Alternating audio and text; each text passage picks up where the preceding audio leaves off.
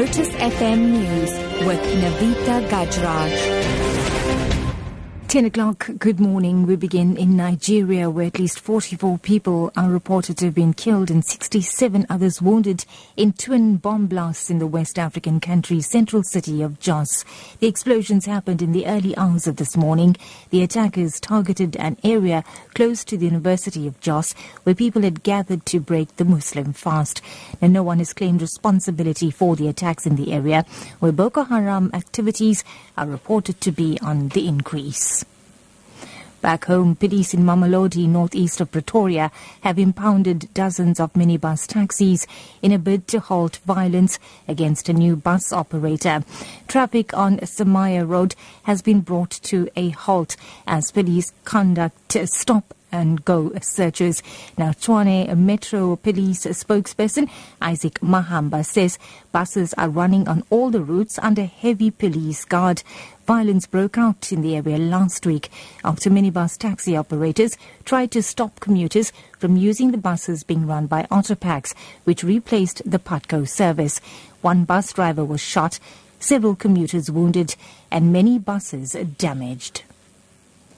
In other news now, Mpumalanga Community Safety, Security and Liaison MEC Vusi Shongwe has given the assurance that suspects will be arrested following the killing of a traffic official, Johannes Mahlangu. Mahlangu was gunned down by unknown assailants at the weekend while visiting his home at Bushle Besizwe in the Tembisile-Hani municipality.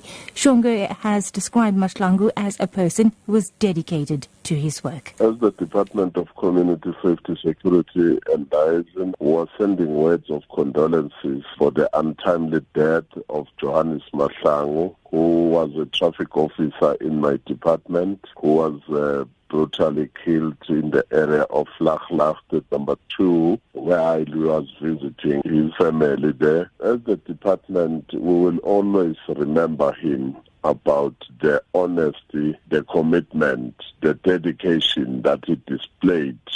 And wrapping up, President Jacob Zuma has emphasized the need for greater push for regional economic integration in the Southern African development community. He addressed parliamentarians from the 14 member states attending the 37th SADC Parliamentary Forum in Durban. Integration of the real economy can still be considerably advanced and indeed taken to a new level by integrating our economies at production level. This should constitute deeper relations and regional integration that goes into behind the border issues, including production, sharing, and cross-border value chains. That's news at 10, your top story this hour. At least 44 people are reported to have been killed and 67 others wounded in two bomb blasts in the Nigerian West African country's central city of Jos. For Lotus FM News, I'm NAVITHA GAJRAJ. I'll have a further update at 11.